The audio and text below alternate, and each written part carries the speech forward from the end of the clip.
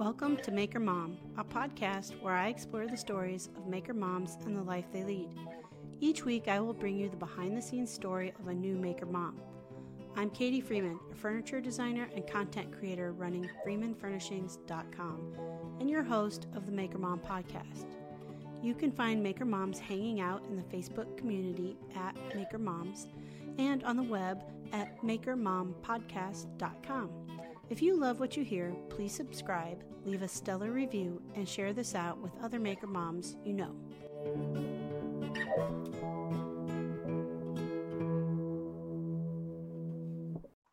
Yes. Yay! Okay.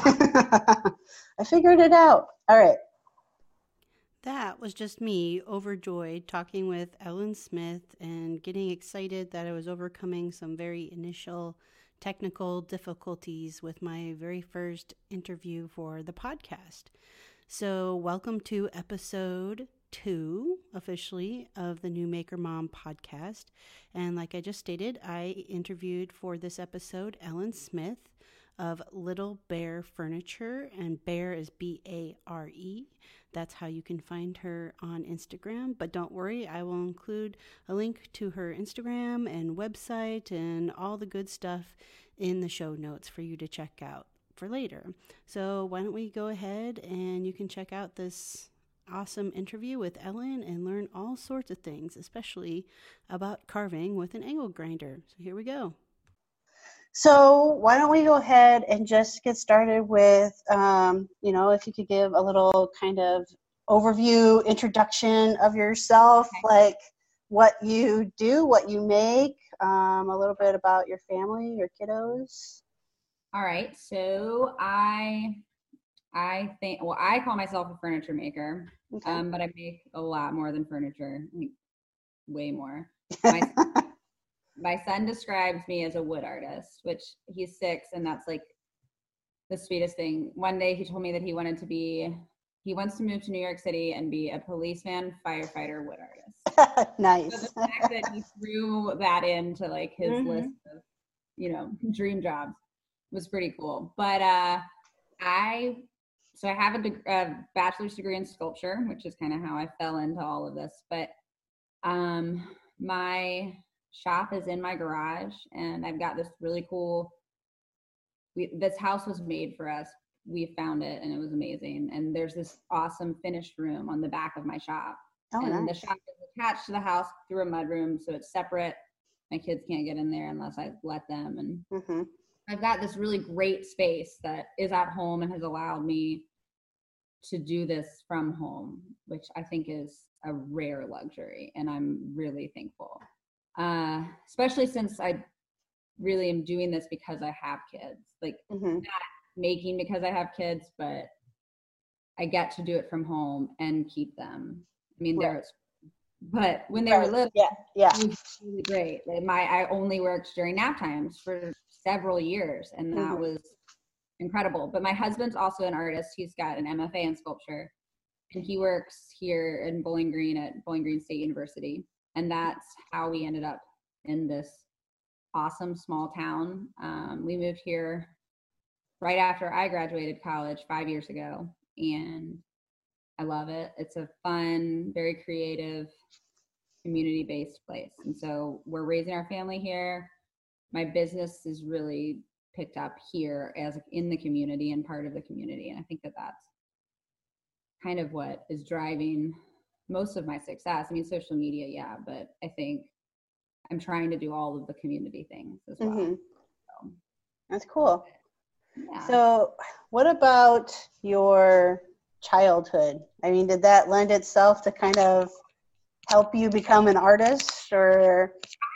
I think so, but not in a typical way. My dad is a PhD in English, and my mom is a fundraiser. Okay. So they're both very creative. Right. People, but they're not makers by any means. And I never really took art. I always rearranged our house, and I built this, we could call it a desk, in high school, and it was lime green and pink, and it was, wow. It was by no means what I make now, but I think that I kind of had this hidden drive to make, and they never slowed that down. But like I said, I didn't take art lessons or class or anything. Okay. I'm by no means I mean, I think I posted a picture on Instagram of my dad's drill that's from like 1970 maybe. Right. Like, Yeah.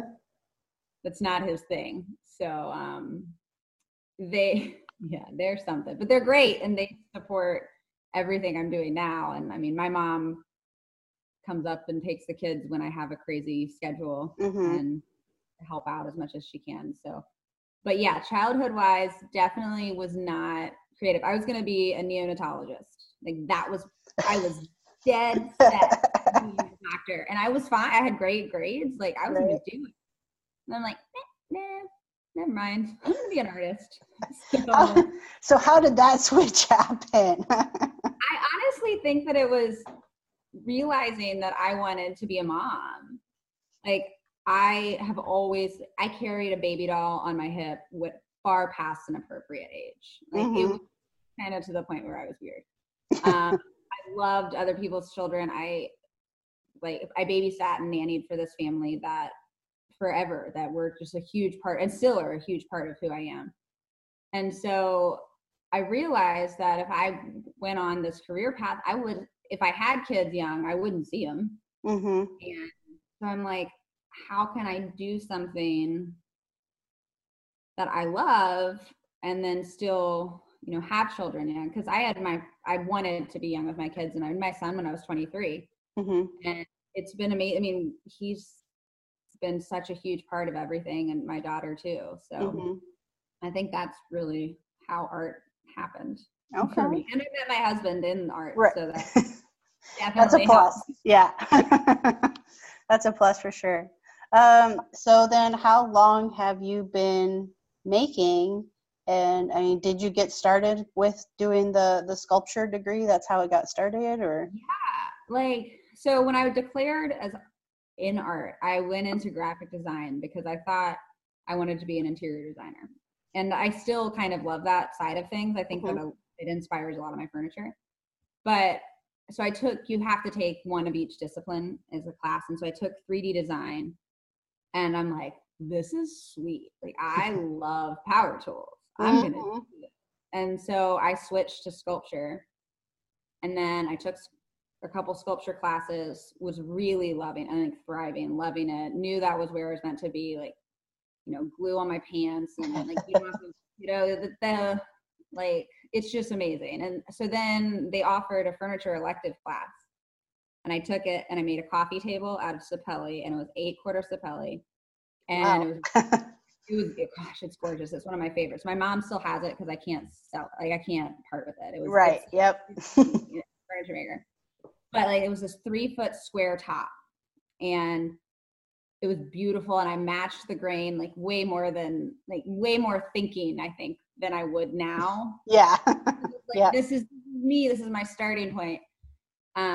And I'm like, this is great. And then I built a bench, and that was the 2 big projects we did. I talked to my professor, and I'm like, hey, I want to keep making this kind of thing. And he's like, okay. And then I made a grandfather clock, and now I'm here. And my whole senior show was all functional work, and cool. So what was the first time you picked up a tool? Well, other than my really great desk that I built in high school, I think that it would have to then be college and like 3D design. I know I used a jigsaw. Then I made this in sculpture, like my first sculpture class, I made this giant fingerprint, it was oak plywood. Oh. And I had like it was at least, it was 4 feet wide, probably 5 or 6 feet long. Oh, it's wow. in the Forensic Science Center. They have it, the Forensic Science Center at Marshall University. But we had this beast of a bandsaw in the art warehouse is what they call the sculpture studio. And to cut that fingerprint, stood over in hours. And I still feel like I use my bandsaw in the same way. I use it way too often. a lot of blades because I think it can do more than it can. I think that like that was the big shift. And then we had a saw stop there. So I think that's what eased me into like big tools, but I didn't buy, when I bought a table saw, I didn't buy a saw stop. But I think those were the two big tools that got me into, I think, the confidence to use tools. Okay. So something to go back. So was that intimidating at first, like with that bandsaw and the big fingerprint? I mean, I can imagine it. Probably it had to be a little bit. Yeah, not as much as it should be, because I feel like my husband works with college students and like invincibility. Yeah. So I probably should have been more scared than I was, but I'm also such a meticulous worker at times that I was respectful, I guess, of the tool. But yeah, I think it's incredibly intimidating. My first time using an angle grinder, I was terrified. Yeah. And now, I mean, it's like my left hand. Yep. So I think that's definitely, it can get scary, but I think there's just this respect level with what you're using. Yep, absolutely. Yeah, I've had with the angle grinder, some things go like flying into my gut, and it's kind of like, oh yeah, reminder, this is a power tool. I got one time before I switched to like the heavy giant DeWalt angle grinder, I would fling so much dust that the switch would get stuck. Yep. And I would then like wrestle the cord to get it unstuck. Yep. And I'm like, oh, I thought I turned it off, and I plug it back in and I hadn't turned it off, and like spins across the driveway. So I've definitely gotten safer now. Okay, I gotta double check these and not let my switch get clogged. But yeah, you were probably you were the first woman I saw using the angle grinder to carve. I've seen all these like Instagram accounts of all these men doing it, but I was like, hell yeah, there's another woman out there who's using to do the same thing. Yeah, there's nothing like carving with an angle grinder. Yeah. It is the greatest stress relief. It is like this incredible power trip of, oh man, I love it. Yeah. Yes. I like glue as much as I can in waves so that I have like a week of carving that I just get to carve. And that's all I have to do.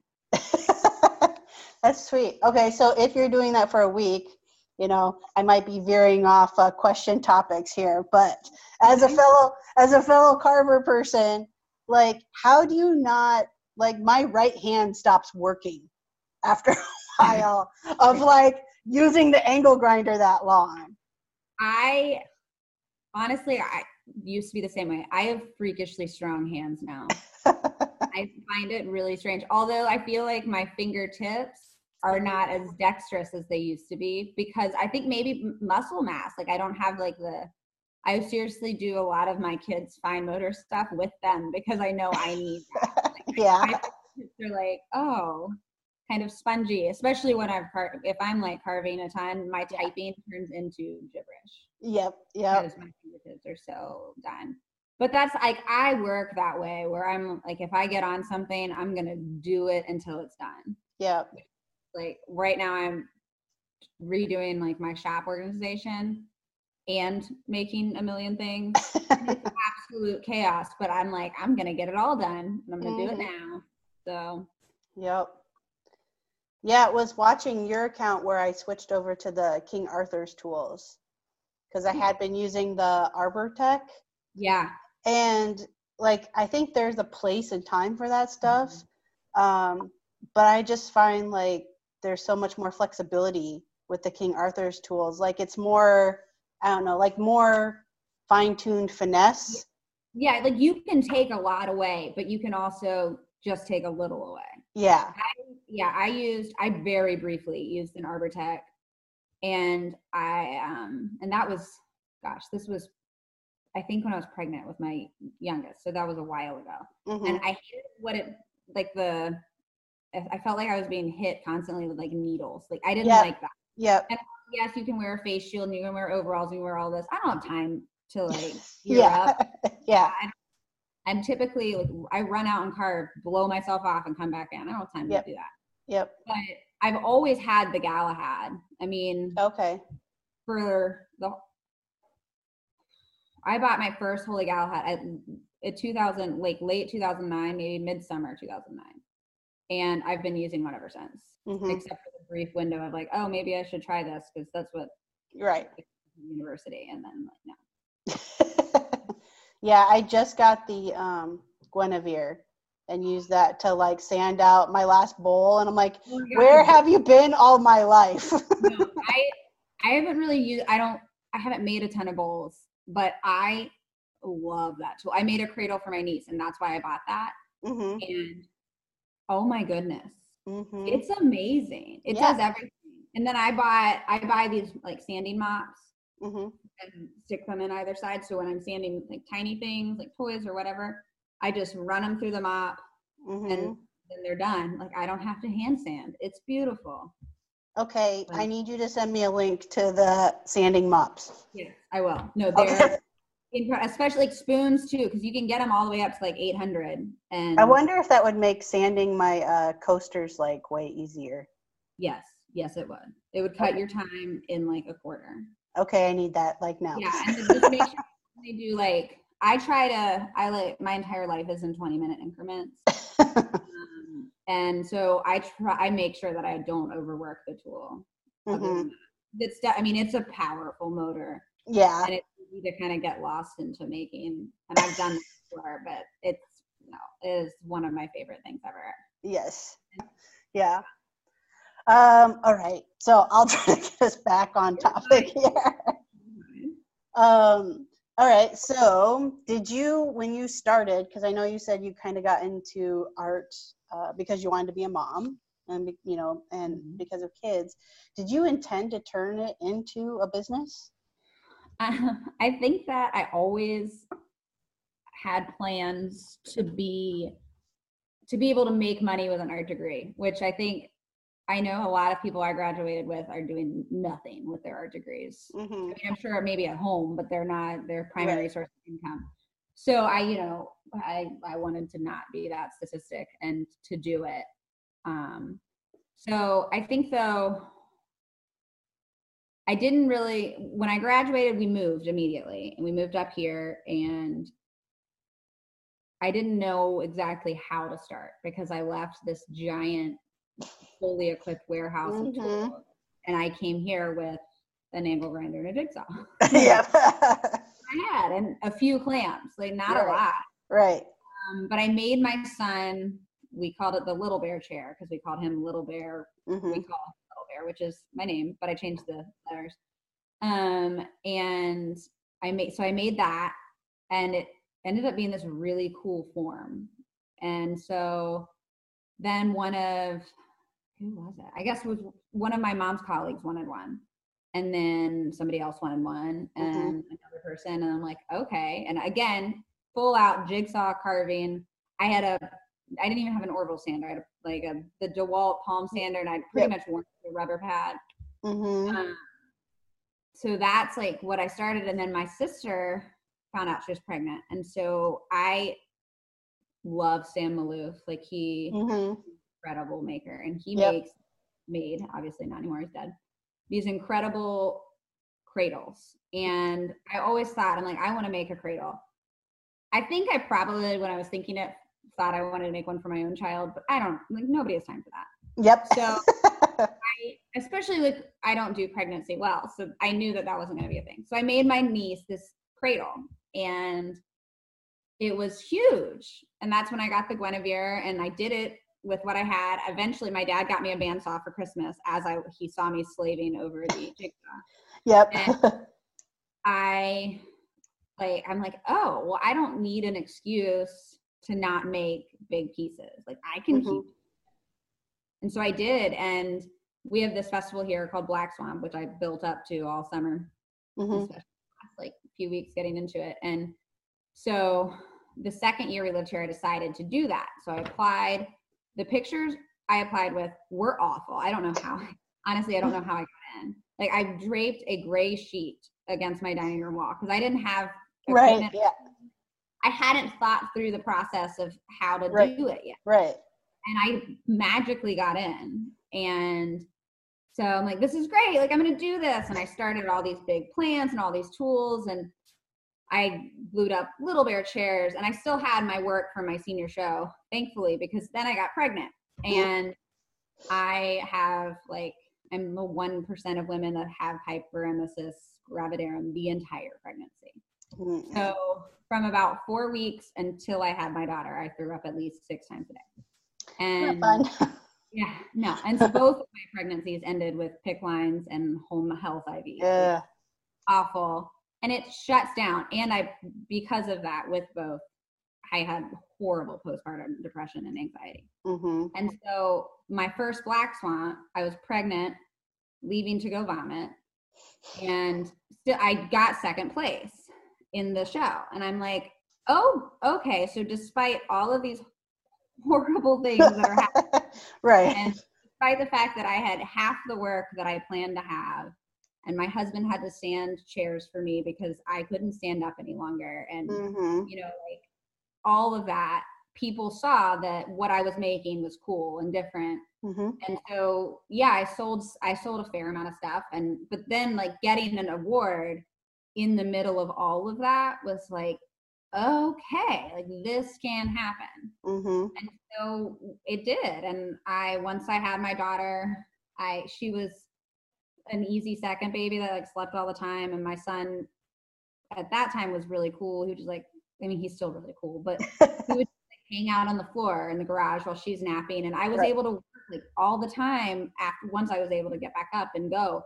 And so it really pulled me out of depression a lot faster with her. I was able to see my worth, not only mm-hmm. as a mom in person, but as a contributing member to my family and to my community and my community economics and all of that.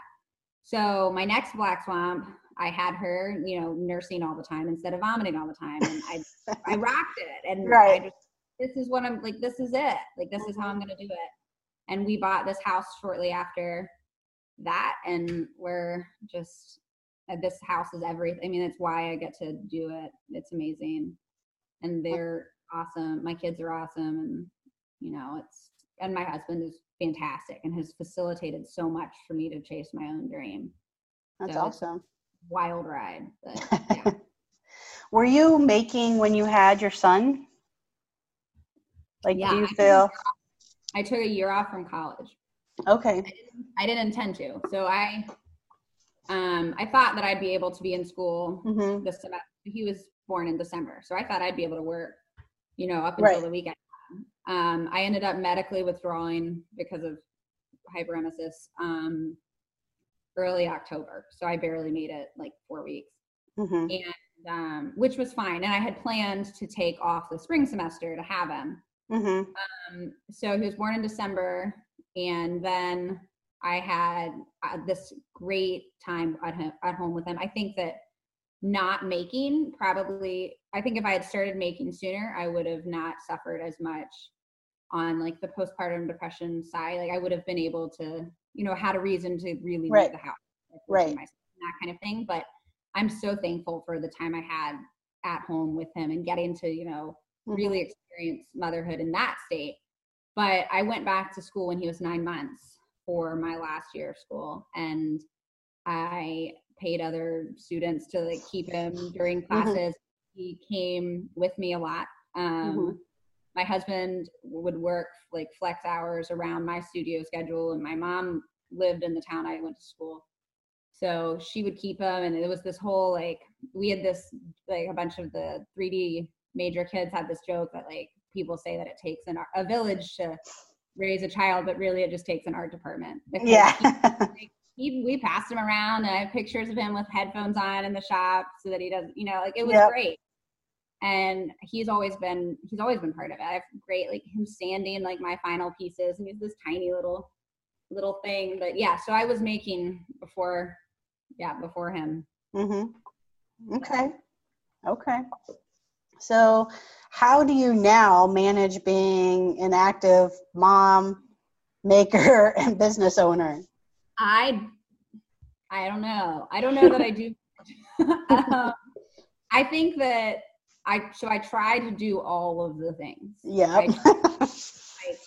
I try to make a million things in my shop at a time. I have made and am making homemade Halloween costumes. You know, we have bats all over our ceiling because they want to make Halloween decorations. Mm-hmm. I throw the birthday parties and I build the Halloween the Christmas float for the school, and I do soccer practice and ballet, and now we're into hockey, which is a whole new. So I try to do it all. I don't always do it all. And then, so I think so the way that I manage is that I accept when I can't do it all, but I try to do it. So, I mean, my house is a wreck sometimes, and it's okay. My kids think that appetizer dinner is this huge delicacy, but really it's a desperate attempt to put like all of the food group on a tray, and but they love it and they think it's some huge treat. I might have to steal that idea because it is incredible. They think it's amazing. I think they think they're at like a cocktail party or something. Yeah. Cold cut. I'm like, I did roll up that piece of ham very nicely for you. But it works. I mean, that's kind of how we do it. And I take their cues because I easily get lost in the shop to where I want to be out there as much as possible, especially when I'm like really excited about what I'm making or if I'm on a deadline. But I take their cues. There are times where I can see if my daughter is extra whiny and clingy, I know I'm working too much. And my son, he's pretty point blank about it, and is like, Mom, I want to do this. I'm tired of you working. But their cues tell me when I'm overdoing it on that side of things. And so that's hard to because I love what I do, but I love them more. So, but they also do, like, I think that one of my big breakthroughs the past couple years is having stuff for them to do out there. And so I'm lucky. We have this obnoxiously large driveway that I think that whoever poured it just hated cutting grass because we have a tiny spot of grass with this huge driveway. So I park across the end of the driveway, open up my shop doors. I'm in the shop, they're riding bikes. Or my son has a drawer in the toolbox with his glue, his like tiny spring clamp, and just a bunch of wood that sometimes I would use, and I do kind of raid his stack a little bit. He just pulls it and then he makes his own stuff. And Eloise too, she likes painting more, so she just paints on top of scraps. But I think including them out there not only, gives me more time, but it gives them this like self-worth out there. Like, this is so cool. So yeah, that's cool. That's really cool. What would you say is your favorite part about being a maker? The challenge. Like the challenge of making a physical piece, especially out of, I very rarely draw things out. So I have this mental image of what something's going to look like, and then making it, that's a ton of fun. But also making things that other people are going to think is cool is a fun challenge. Something that I can sell is a challenge. Something that actually functions. Like, for instance, all of the time people ask me, like, other woodworkers are like, I hate making chairs. Like, why do you love making chairs so much? I'm like, it's a challenge. Like, I'm a very competitive person, and I think I'm constantly competing against myself in making whatever I can try to make. So, and have it stay together and not fall apart. Yeah, that would be key. So then what's your favorite part about being a mom? Okay, that's a hard one. That's really, I don't know. That I get to shape and inspire my really cool kids that are completely cool on their own to be humans that are strong and kind, and that I get to let them chase whatever dream they have and be part of their ride, because they're on my wild ride, and I love that I get to be part of theirs. So awesome. But I think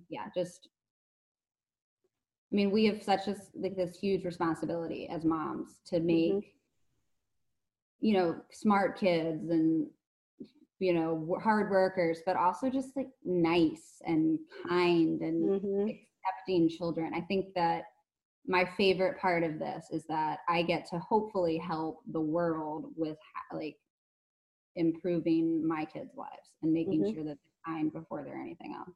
Yep, absolutely. I think that's my favorite part of being a mom. Okay. Have you faced any challenges or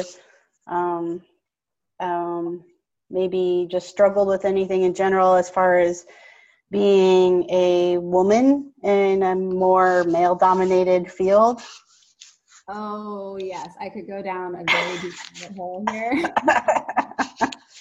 I think my biggest challenge with it is confidence, and not only having confidence, but controlling confidence. I know I can make just about it. And I know what I make, it will be as good as, if not better than, what a man could do in what I'm doing. I think that it's taken me a long time to get to that point because I am constantly questioned. Like if I'm at a store, luckily my Home Depot knows me well now. And we have a Toledo plywood and they're great and they know who I am and it's fine. But I cannot tell you how many times it's like, oh, are you buying this for your husband? No, I'm not. Like, no, I'm buying this for me. Like, no, I'm not. And the guys at Home Depot now know that I can pick up a 4x8 sheet of plywood by myself. I think they're starting to be able to judge my face if they should help me or not. I'm going to dig through a pile of plywood to make sure it's straight. Like, I'm not going to take a piece of junk on the top. And I don't get my like furniture plywood as much from them anymore as I do from Toledo plywood, but still, like, I'm going to do it and I'm going to tell you exactly where to cut and I'm going to make sure you're going to cut it right. And like, these are the things. And I think that I've had to get the confidence to do that, to not feel like I need to be quiet and let, men do men's work, because it's not like, it's not a So, and I also have people that I'm curious, and someday I'm going to do an experiment to where, like, okay, so setting the stage at festivals, people don't understand. They're like, oh, you're the artist? I'm like, yeah, I'm the artist. And I want to wear like a t-shirt that says like, I'm the artist, like with like thumbs up, like pointing at my face. But my husband is never in my booth. And he is not in my booth by choice. Like, I've never said anything to him, but he doesn't like that when someone walks into my booth and wants to ask a question, if he's in there, they immediately go to him to ask the question.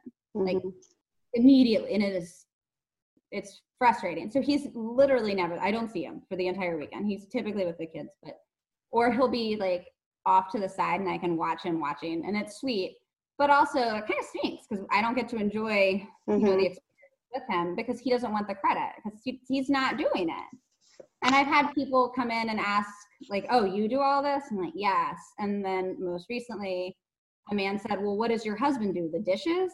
And I was like, well, actually we both do the dishes and like, this is my thing. So like, I have to hold my tongue. And I get messages and comments that I fight the urge to retort, and like, I'm not going to engage in this. And most of the time I delete them. Messages, I just don't accept them. But I think that the whole mansplaining thing, yeah, it's a reality. But I also have these incredible men in this field. Like my neighbor, Tom, awesome dude, woodworker. He has never once belittled me for what I'm doing. And he's an older guy and retired and is in awe of what I make. And if I need a giant clamp, he loans it to me. And then our local Woodcraft, it's a husband and wife that own it. And she's amazing. But all of the guys there are so great and so encouraging. And I've never felt, belittled by them. Or I think I've found like if it's a man who also does woodworking or who is also a maker, like they instantly respect you just as a maker. not because of your gender, but it's like the outside people, right? Like you said, the people at like Home Depot or, I mean, I've been asked several times, like, you know, do you have somebody to help you with that at home, or do you know how to use that tool? And it's like, no, I got it. Like, what do you mean, do I do all of it? Yes, I do. What other choice is there? I had a full staff. I don't. Sorry. Right. I think that, like, one of the things that I try to do as, like, because I do get frustrated when there are ridiculously unrelated comments on like my page or other women's pages or even other men's pages, to where I like to then like comment back with something that's completely not related to what they're saying, but related to the post. So someone sent me a message that said that I looked just like this other, or I was just as beautiful and looked so much like this other maker. And I'm like, eye roll. But I took the opportunity and I went to her page and I looked at it and I responded to him, wow, she makes incredible stuff. Thanks for linking me to her profile. And just like, yeah, I'm not going to engage with what you're saying. Like, I'm going to engage with the positive side of it. So that's what I'm trying to do. I don't know. I mean, I think that there's always going to be people that think, you know, a male doctor is better than a female doctor. I think that that's just where we are. But I also know that, you know, my little hands and, you know, petite frame can carve for 6 hours straight, and I can lift a lot of weight, and I'm, you know, physically and mentally capable of making whatever I want to make. And it has, you know, nothing to do with my gender. It has everything to do with my mind. So someday maybe people will understand that. And I think that it's, you know, giving us this opportunity with our kids to show that, you know, woodworkers aren't just men. And you know, like, I want my daughter to shatter every glass ceiling she can, whether it be in making or like rocket science. I want her to know that she is as valuable as any other person in this world. So I think that's the challenge. Confidence. Totally. Okay. So what, and I know you've kind of touched on it a bit, but what do you want your kids to learn most from, I think, from both watching you be a maker, but also watching you have it be a business as well?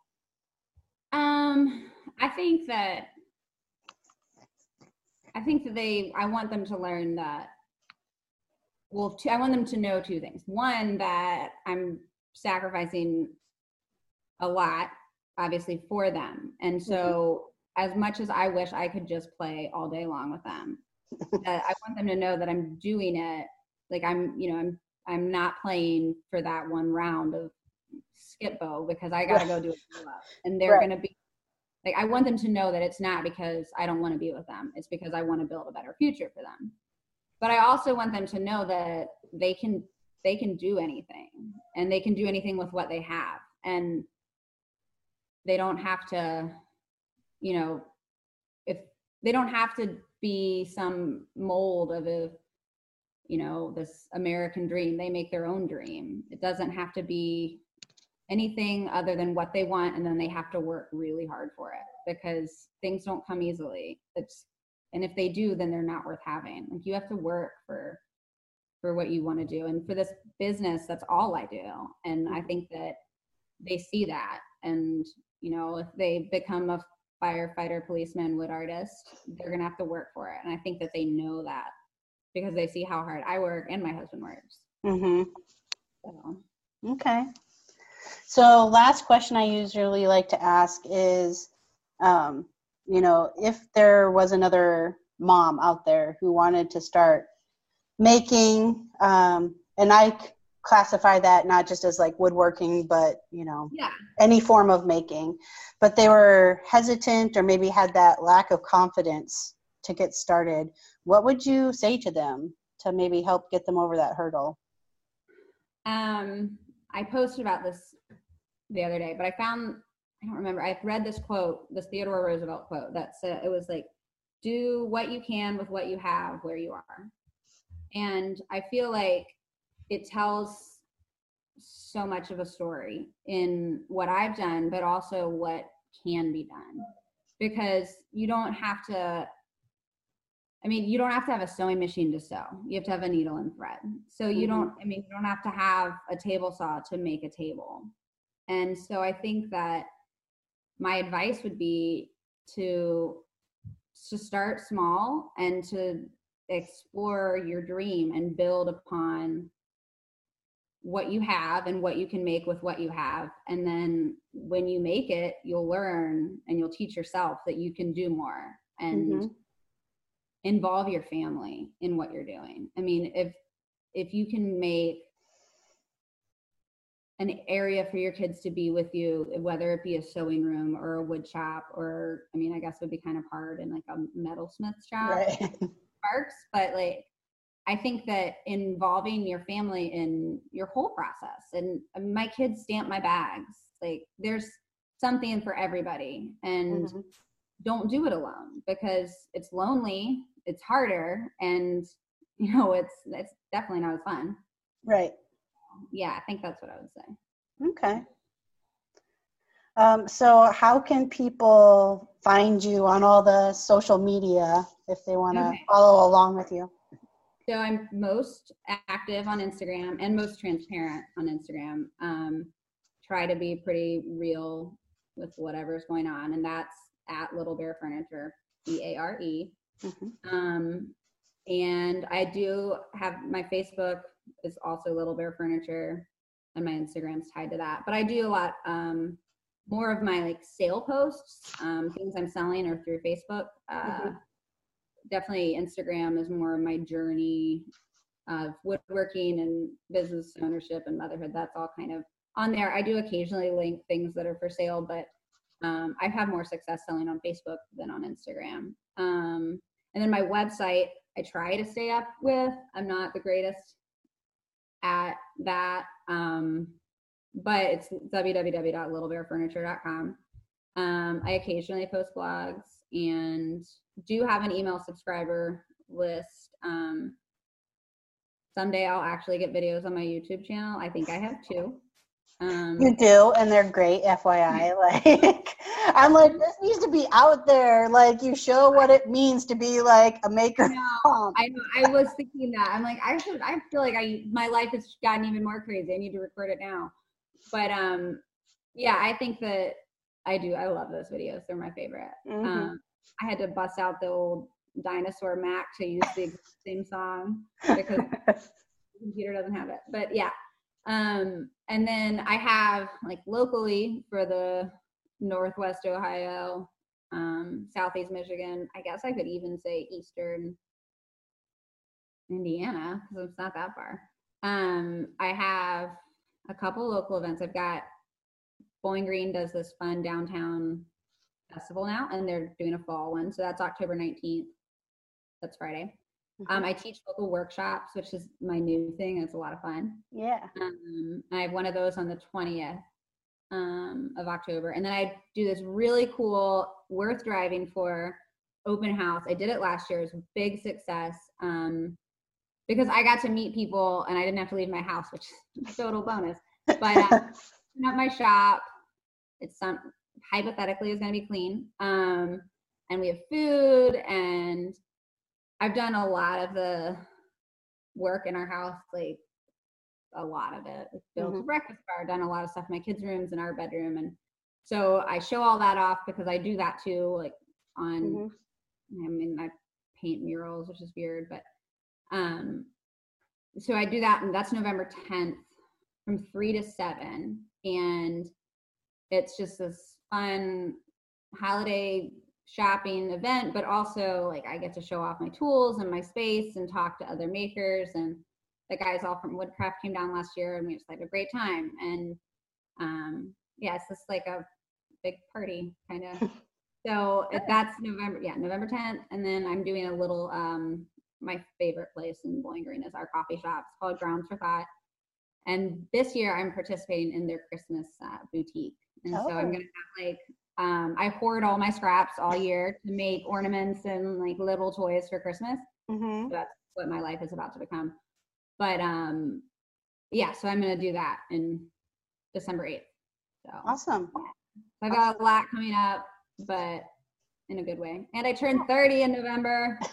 So that's another big, scary thing that's coming up. Oh, it's not scary. 30s are the best, believe me. I bet. I feel like I honestly feel like I'm already 30. I think it's just life. So. Yes. All right. Well, thank you for taking the time to talk with me today and share your story. Really appreciate that. Thank you for including me. Yes. It's going to be really great. I can't wait to listen to all of them. Yes, I think it's going to be fun. Man, that was such a fun interview to do. Ellen and I talked for a little over an hour and a half. I actually only had to let her go because I had to get on and do another interview. I think we probably could have talked for at least another half hour or so, getting all kind of geeked out over all things carving, angle grinders, and King Arthur's tools. But anyways, I digress. So Ellen, I think, was a great interview. She's really rocking it as a mom and as a maker and as a business owner. And I have more of those interviews to come. So that's the end, a wrap for episode 2. Catch you next week.